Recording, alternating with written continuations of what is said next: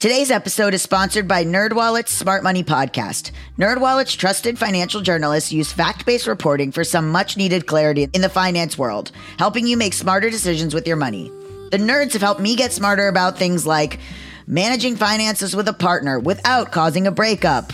We all know about that in my life and how hard that's been for me and also my listeners. You guys hear them talking about it on the mailbags. It is hard to manage finances with a partner. Putting away money for retirement, since I'm not going to be doing this podcast forever. Sorry. I guess I could, but retirement is huge for me. I am deeply focused on it right now. And planning for my tax bills so I don't dread April every year.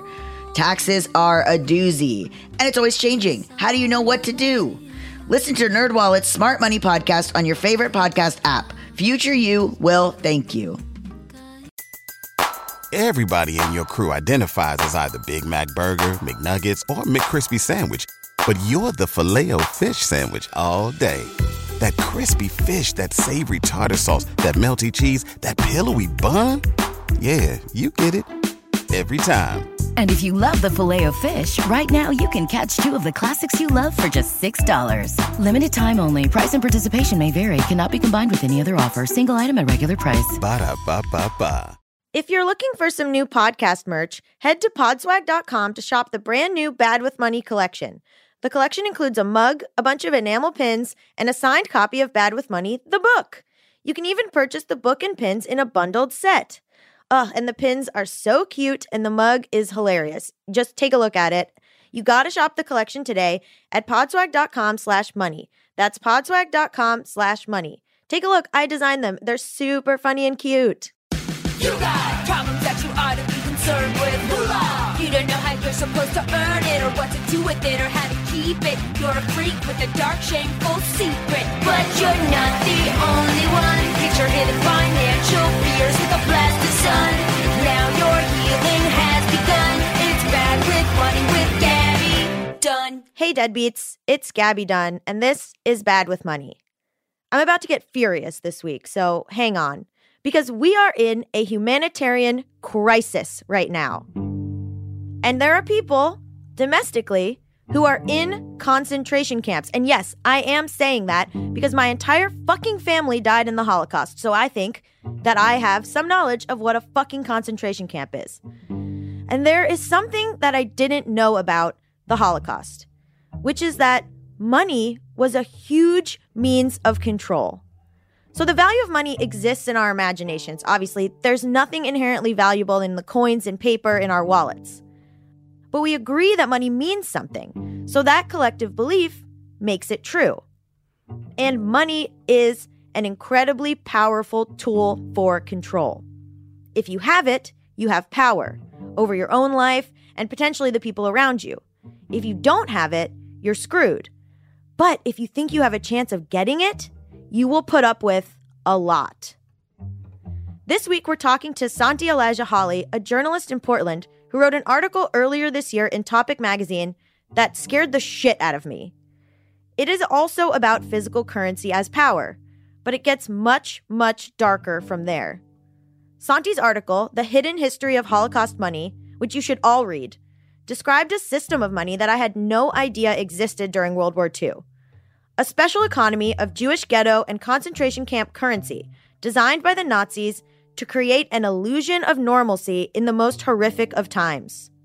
Sound familiar? This illusion of normalcy is how we become complacent and calm while everything goes to shit around us. The economic attack on the Jews began years before the death camps. The ramp-up, laws were passed taking away their rights to work in certain jobs, to go to school, to be citizens. In 1938, Hitler's regime passed a law requiring German and Austrian Jews to surrender their assets over a certain amount, about $34,000 in today's money. So if you had more than that, you had to give that to the Nazis. In 1939, Jews began to be forced into ghettos.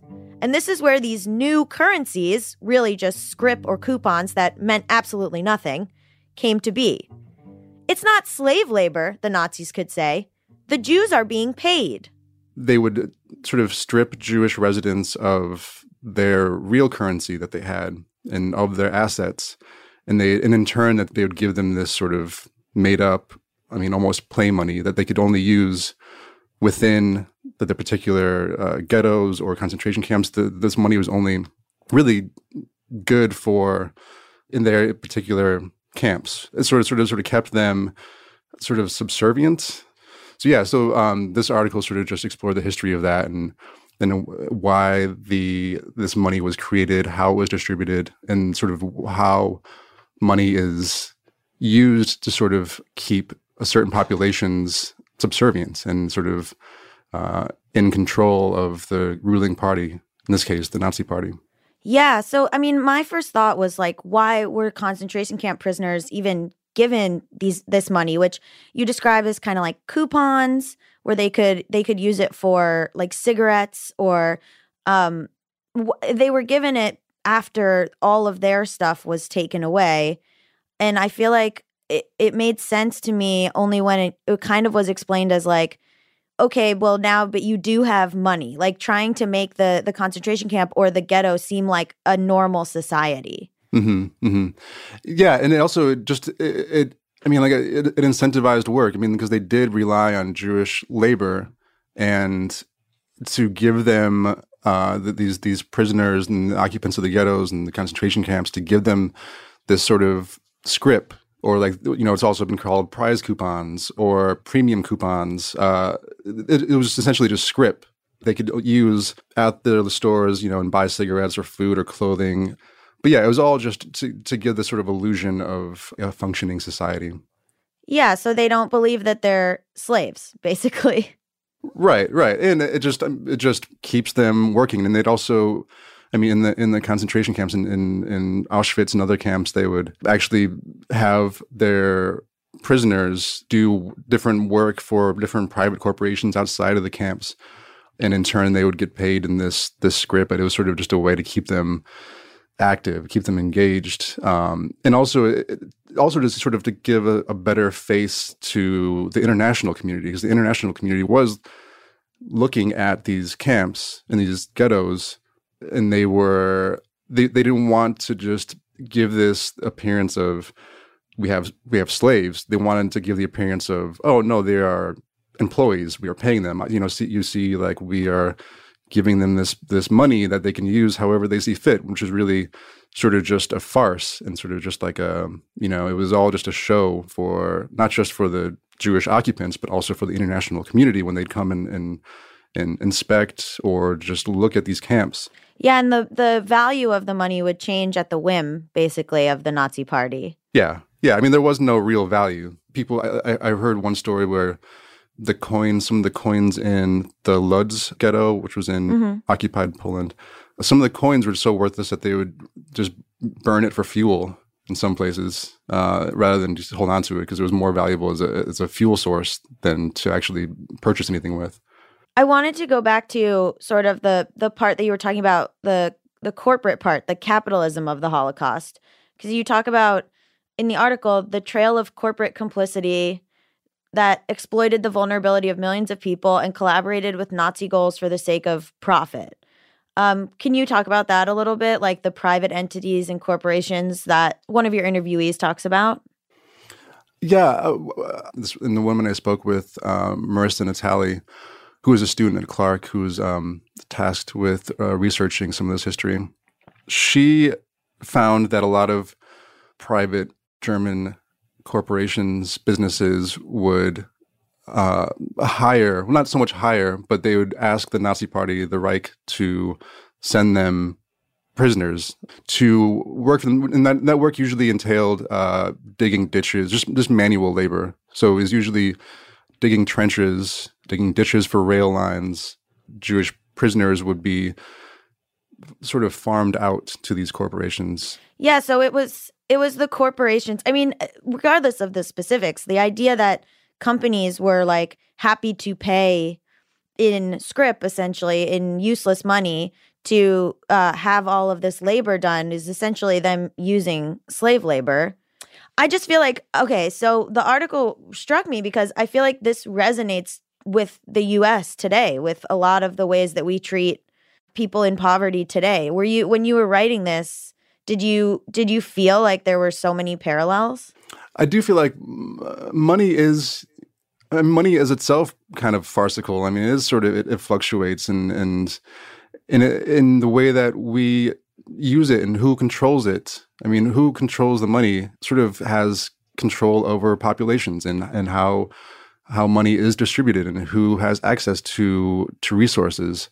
And so, yeah, I feel like just looking at currency in general, I mean, to talk about currency as being either real versus phony sort of depends on who's defining those words and who's creating the currency itself. I mean, there's been so many cases of, I mean, if we look at American history and there was Confederate currency, it's just sort of, and that was used only in Confederate states. And it was this thing of, why is this created? Like, who is creating currency? Who is making the terms of money, and for what reason? And it's usually, yeah, because we are hoping to control marginalized groups by deciding who gets to have access to what currencies and how much and where they can use it and where they can spend it. Yeah, I mean, it made me think too of like welfare or like, food stamps, like things that we've, especially food stamps and stuff like that we've created the value of. It just struck me as particularly resonant. And so I wanted to also, like you mentioned, the illusion of normalcy, which I was also, again, struck by how this is very similar to what's going on in the U.S. today, which is like, I think the control of the Jewish people's money happened sort of slowly, and a lot of these things were allowed to become normal, and they were implemented slowly, and they were kind of covered up by like distractions, right? Where you said that one of the ghettos had concerts and plays and sporting events.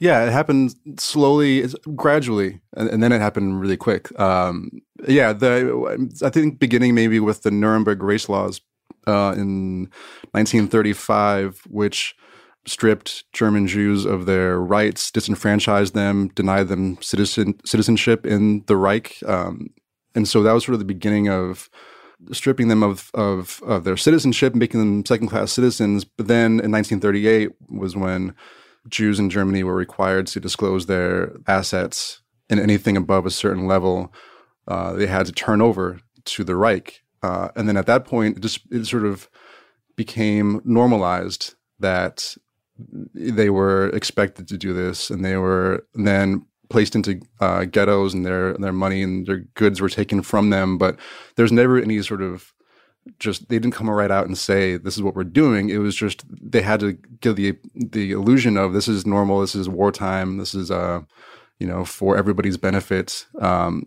so even in the Theresienstadt ghetto, which is the one that was sort of held up by the Nazis to be the most, to give the illusion to the world of the most sort of normal. They had, like you said, they had concerts, they had schools, they had stores, but Jews were not allowed to leave, and they had this fake this currency, and they sort of it was all sort of giving the illusion of normalcy to keep their mission sort of rolling. And the currency, especially in Theresienstadt and in the Lodz ghetto, was even designed, as I mentioned in the article, is designed sort of with the population in mind, with the Jewish residents in mind. So there was images that might be familiar to them. There's a Star of David. There was an image of Moses, but this sort of the subtle, sinister images where the Star of Davids were linked to resemble barbed wire. And so it's sort of in the image of Moses was designed to look sort of stereotypically Jewish. So it was very kind of just, it was designed with them in mind, but also designed just to remind them that they were prisoners. Yeah, I want to go back to that, but I also about the design.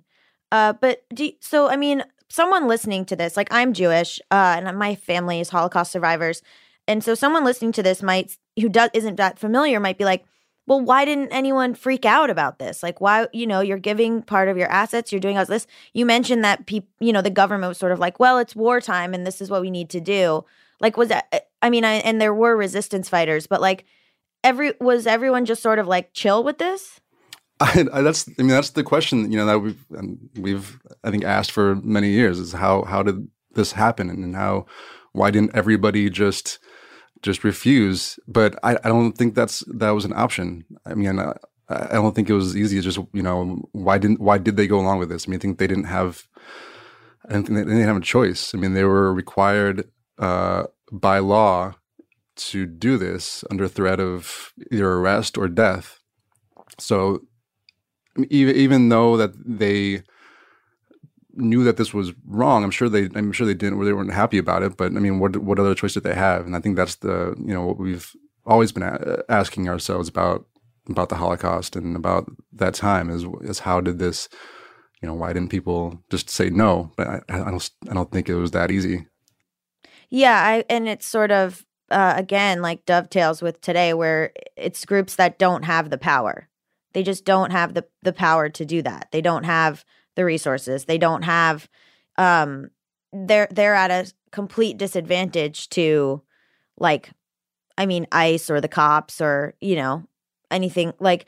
It's a thing where you might ask, why didn't they do anything? But why didn't anyone else do it? Why didn't the people that weren't affected do anything? So the story of Peter Kine, the Jewish artist, so they had Jewish artists design the money, which is very fucked up. But and also you mentioned how it was designed. And there's also a part where you say that they had Moses holding the tablets and obscuring the phrase, "Thou shalt not kill," which is also so, everything you described about the designs of the money is so fucking creepy and ominous. Can you talk about Peter a little bit, the artist?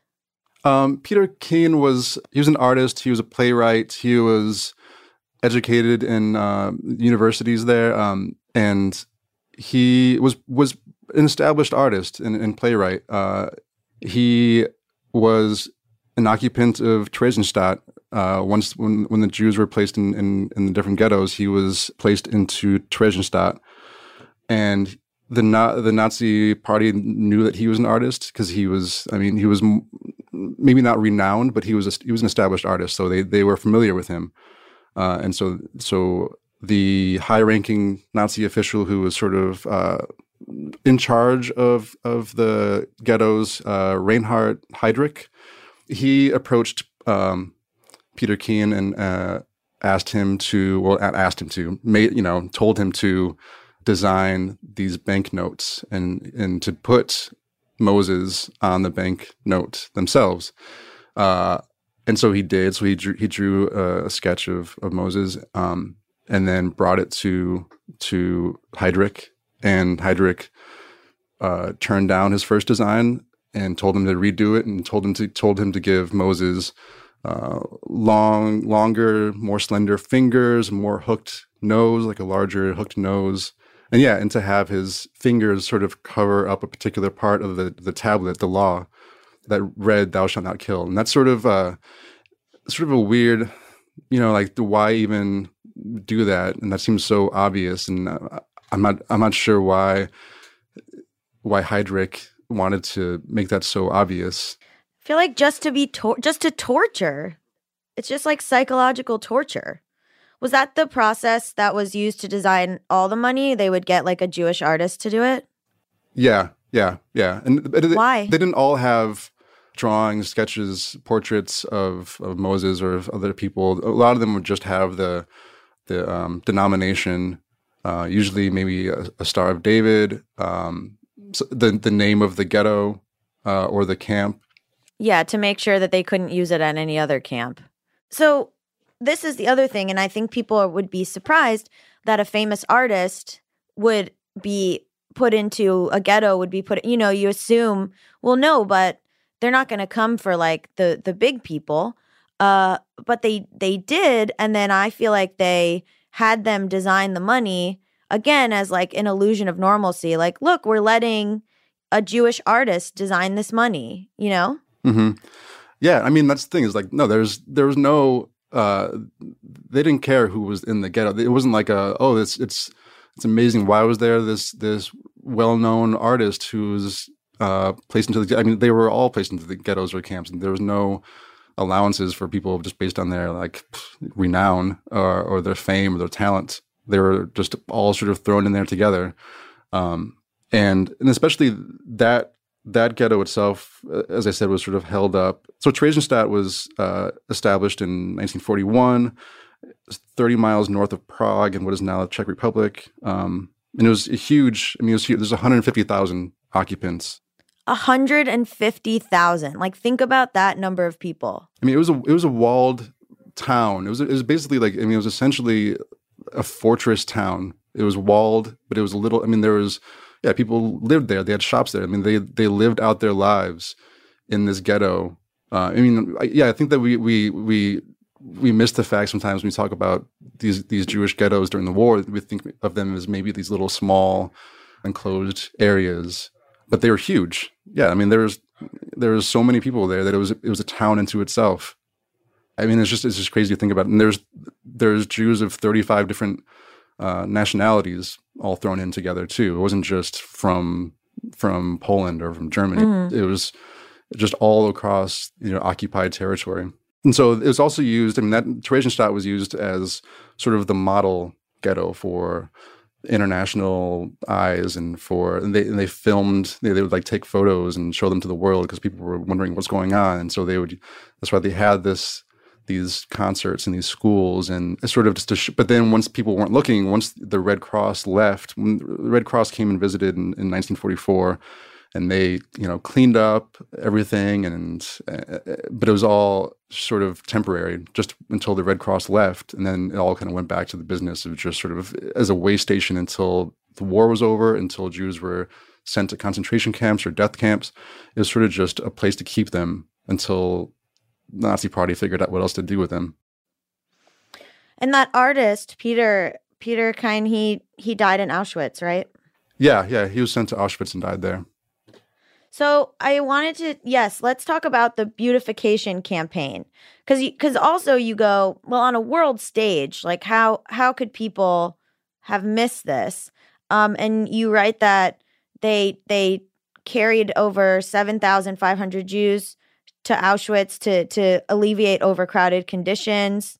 They tried to show people that, like, oh, look, they're just living normal lives. But do you think, like, I don't know, it struck me as so relevant to today and to the use of concentration camps for the detention centers that we have now holding immigrants and asylum seekers. And I was like, do you think that, like, that sort of, like, access to truth or whatever, like, what, I guess we're seeing more of it, but I do feel like there is a similar sort of thing where you present to a world stage like, no, they're fine. But I feel like we're seeing now more that, like, it's not fine. Mm-hmm. Yeah, what we're seeing in detention centers has been going on for years and years. Now the world is getting access, getting a glimpse of it. Mm-hmm. This isn't anything happening new. Right now there are more people detained in these detention centers. The numbers are maybe higher, but this has been going on, for years. But now we are all sort of witnessing it happen in real time, and we're aware of it, and it's being exposed for what has been for a long time. And so there's something to be said for just having access to it, having media access to something, having real access, not just the picture that they are controlling. Yeah, uncovering the propaganda, which I think the Nazis were able to fool people with. Yeah. You can easily, if you control not only the currency but the access to the media, you've controlled the population, and I think that's what we see today on the border. That's what we've seen during the World War II. Is just, and that's what we've seen in many different wars. If we don't see the reality of it, then we are basically just taking the propaganda that they are giving us as truth. And then usually we don't find out until too late, until much later, once the doors have been sort of flung open, what's been happening underneath our noses all this time. Right. That's true for a lot of German residents also during the time, as I think a lot of them maybe didn't really realize, understand the severity of what was happening. I don't think everybody was complicit. I mean, I think maybe a lot of people were complicit, but I don't think everybody really understood the enormity and the severity of what was happening. Just again, right underneath their noses, right next door. The Nazis intentionally kept them far away from where the residents were. They kept what was happening sort of far away from them because they didn't want them to see them. Like they didn't want not just the international community, but even their own community, their own residents to really see what was happening, what their government was doing. I think that that happens today. They would rather we didn't see what's actually happening, what our government is doing, today. Yeah, and I'm sure that comes down to too, like, I mean, this is veering, but like redlining and like where, certain types of where like this is where white people live and this is where black people live, and that kind of like just like segregation that happens in a lot of cities. Mm-hmm. Yeah, I mean, we don't really know. All that we know about other communities that we've never visited, is what we see on TV or in the newspaper and magazines. I mean, this is such a large country that we can never experience firsthand like a different community, different population, even that from our own. And we go, it's fine, but we don't know how they're being treated monetarily or how the ways in which they're receiving money are controlled, or there's still so much, like you said, ways that money controls. And you mentioned, you talk about it as economic marginalization, which we've mentioned briefly. I mean, it seems to define itself in some ways, like where it's just like, we're going to make it harder for these people to get money. We're going to compensate them in food stamps that they can't use for anything else. We're going to make it impossible for them to get a living wage, things like that. That just targets a specific community. And in a way, like you said, with food stamps, that is always sort of dangled for people of lesser means. It's sort of, we can take your food stamps away. We can give you less. We can give you more. You have to jump through all these sort of bureaucratic hoops. And then you're also demonized for even being on food stamps. That's sort of a way of keeping people dependent, even though they are marginal or vilified for needing assistance. They're also at the same time, kept dependent on this system by sort of dangling this thing in front of them, saying we can take this away. We can, we control how much you're going to receive, and that's survival for people. It's sort of like to do something as basic as buying food for yourself, and that's survival. So to always sort of have that, you just try to score some political points by saying we're going to do this, we're going to do that, we're going to make it harder for some people to get food stamps. That's just using people's actual lives as for political gain. Yeah, it's as arbitrary as the ghetto coupons. It just really resonated. And also, I'm just reading your own article back to you because I loved it. But it's like, there's a part of like, and you talked about this a little bit, like if we escape, we have no money, we have no property. The money's not good anywhere else. And so it's to discourage resistance. And also there's mention of like, keeping people starving makes them less likely to resist, and keeping people in like harsh conditions. Like, those were a lot of the ways to discourage resistance, other than I think like, the concerts or the plays or whatever. Like, I mean, were there other ways money seems to be the main way that they were discouraging people from resisting. The currency, the sort of the illusion of normalcy, but the currencies that they distributed were and to make it seem like it was special for them. Yeah, it was to sort of placate the residents. It was to placate them, and not just to discourage resistance, but also to incentivize work, because they were still working, and they were expected to work and contribute to the war effort. And so the money was also just used to keep them working. I mean, not to say that they didn't have other ways of incentivizing work, but this was probably the most caused them the least headache to do this, and probably the easiest method, just to sort of keep things moving. And like a right to work, like, well, I'm not a prisoner because I have a right to work. Exactly. I mean, prisoners do get. I mean, in American prisons do get paid like a pittance. Paid very little for their work that they do. I mean, not even close to enough to the work that they are expected to do, but they are. But prisoners today are still paid something, not much at all. But that too is sort of it gives again the sort of illusion of well, you're not just we're not using slave labor. Here's a few dollars. So clearly we're not using slave labor because here's we pay you a few cents an hour, which you can only spend, obviously here within the prison. So it's right. So it's similar that way. It's like if you're paying somebody, even if it's almost nothing or next to nothing, you can say that you're not using slave labor. You're paying employees. So that's pretty similar to what was happening then too.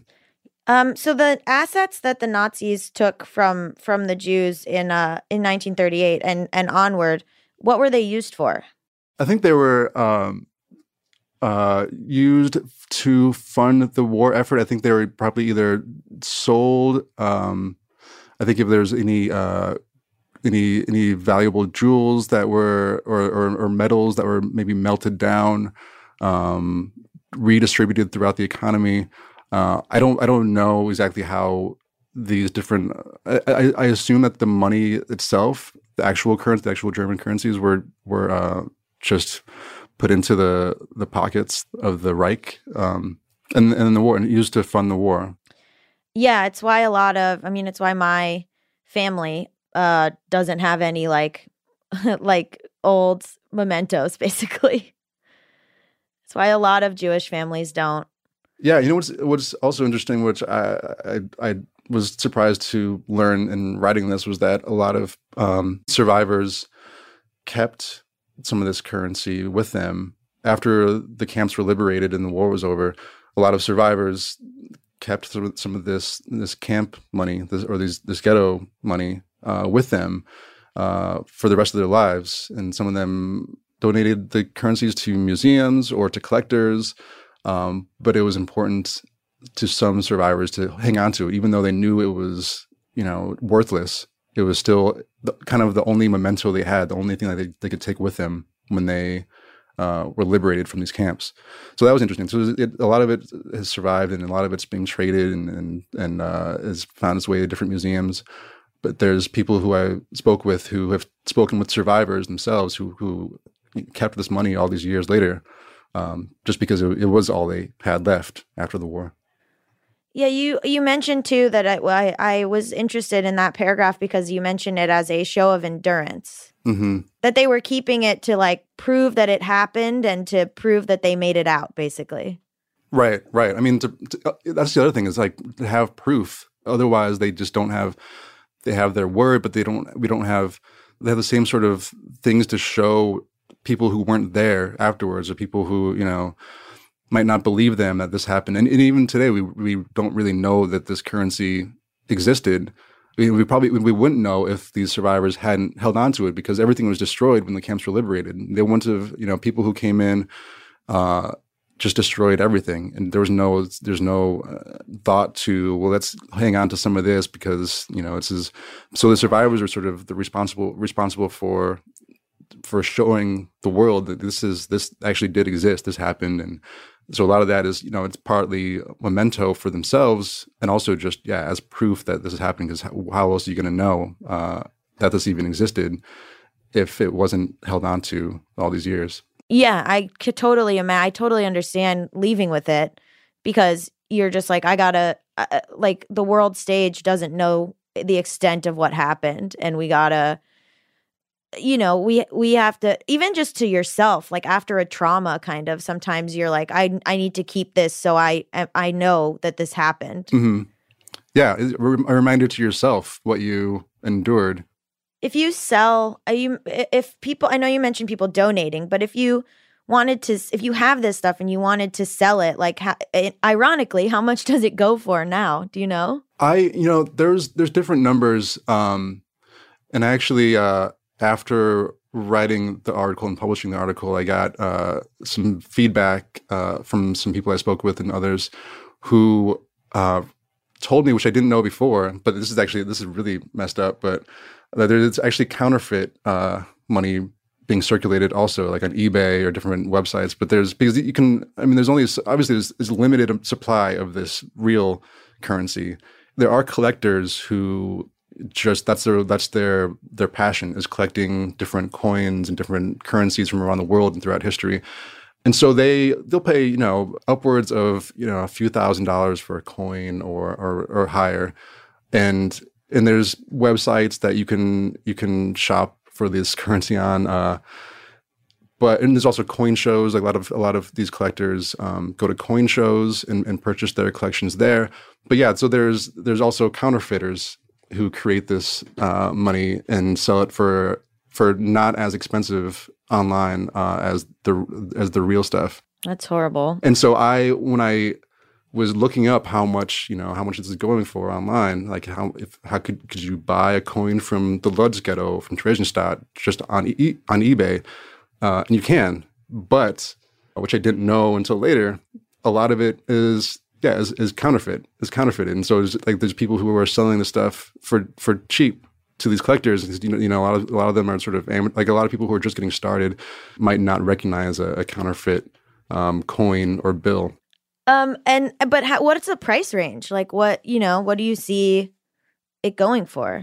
And again, it's hard. I obviously don't know what's counterfeit and what's real just by looking, because I'm not an expert on it. So I was looking at coins on eBay from Lodz that were like $4, $5, $6 for a coin. And I was like, well, that's really cheap for something that's so, valuable. Rare. Valuable in its own way to collectors. And so I printed that, and then I got feedback from collectors who were like, "That's probably counterfeit." So I would say, I saw one bill from one of the ghettos that was going for like $45,000 or something. It was just like ridiculous. It's probably like the only existing one, and I was like, well, that's probably real. That's so ironic, isn't it? God. Yeah. That is almost used as like this valuable. That's the thing. That's why currency. The value of currency is so. I don't want to say meaningless, but it fluctuates. So right now, and a lot of these coin collectors, a lot of these numismatists who study and collect ancient coins, a lot of them are Jewish, and a lot of them, for them, it's like they have different reasons for collecting these currencies, and I'm sure a lot of it is just like the historical nature of it, and also it's just like, well, somebody has to. We have to keep this alive. We have to keep this sort of this history going, in the public consciousness. But it's also a very, so it's a personal thing, but it's also, a lot of them donate their collections to museums. So it's very much like this ongoing project of keeping this history sort of alive. Yeah. So I just kept the article was terrifying and was just it was like very, it was like a horror article to me, because I imagine, was the conclusion like that from people who read it or people who commented and talked to you about it, is it a similar conclusion that I came to, which is just like this could very well happen / is happening again? And it's this thing that we you said it's not very well known, the whole money aspect of it. And I would obviously, like, I have you on here because I want it to be more known, because I think it's a perfect example of the situation repeating itself. And was that kind of your conclusion? And was that the conclusion that like a lot of people were coming to? Yeah, I feel like it's one of those subjects that, when we talk about the Holocaust, we always talk about, never again. But it could very well easily happen again if we don't notice the signs. This didn't just happen overnight. It was a very deliberate, slow, gradual thing that played out. So these kinds of things, like manipulating currency and taking currency from others and their assets. I mean, that's a slow, gradual thing that people can justify easily if they have, especially during times of war. I mean, that's when people are much more willing to go along with sort of, the status quo.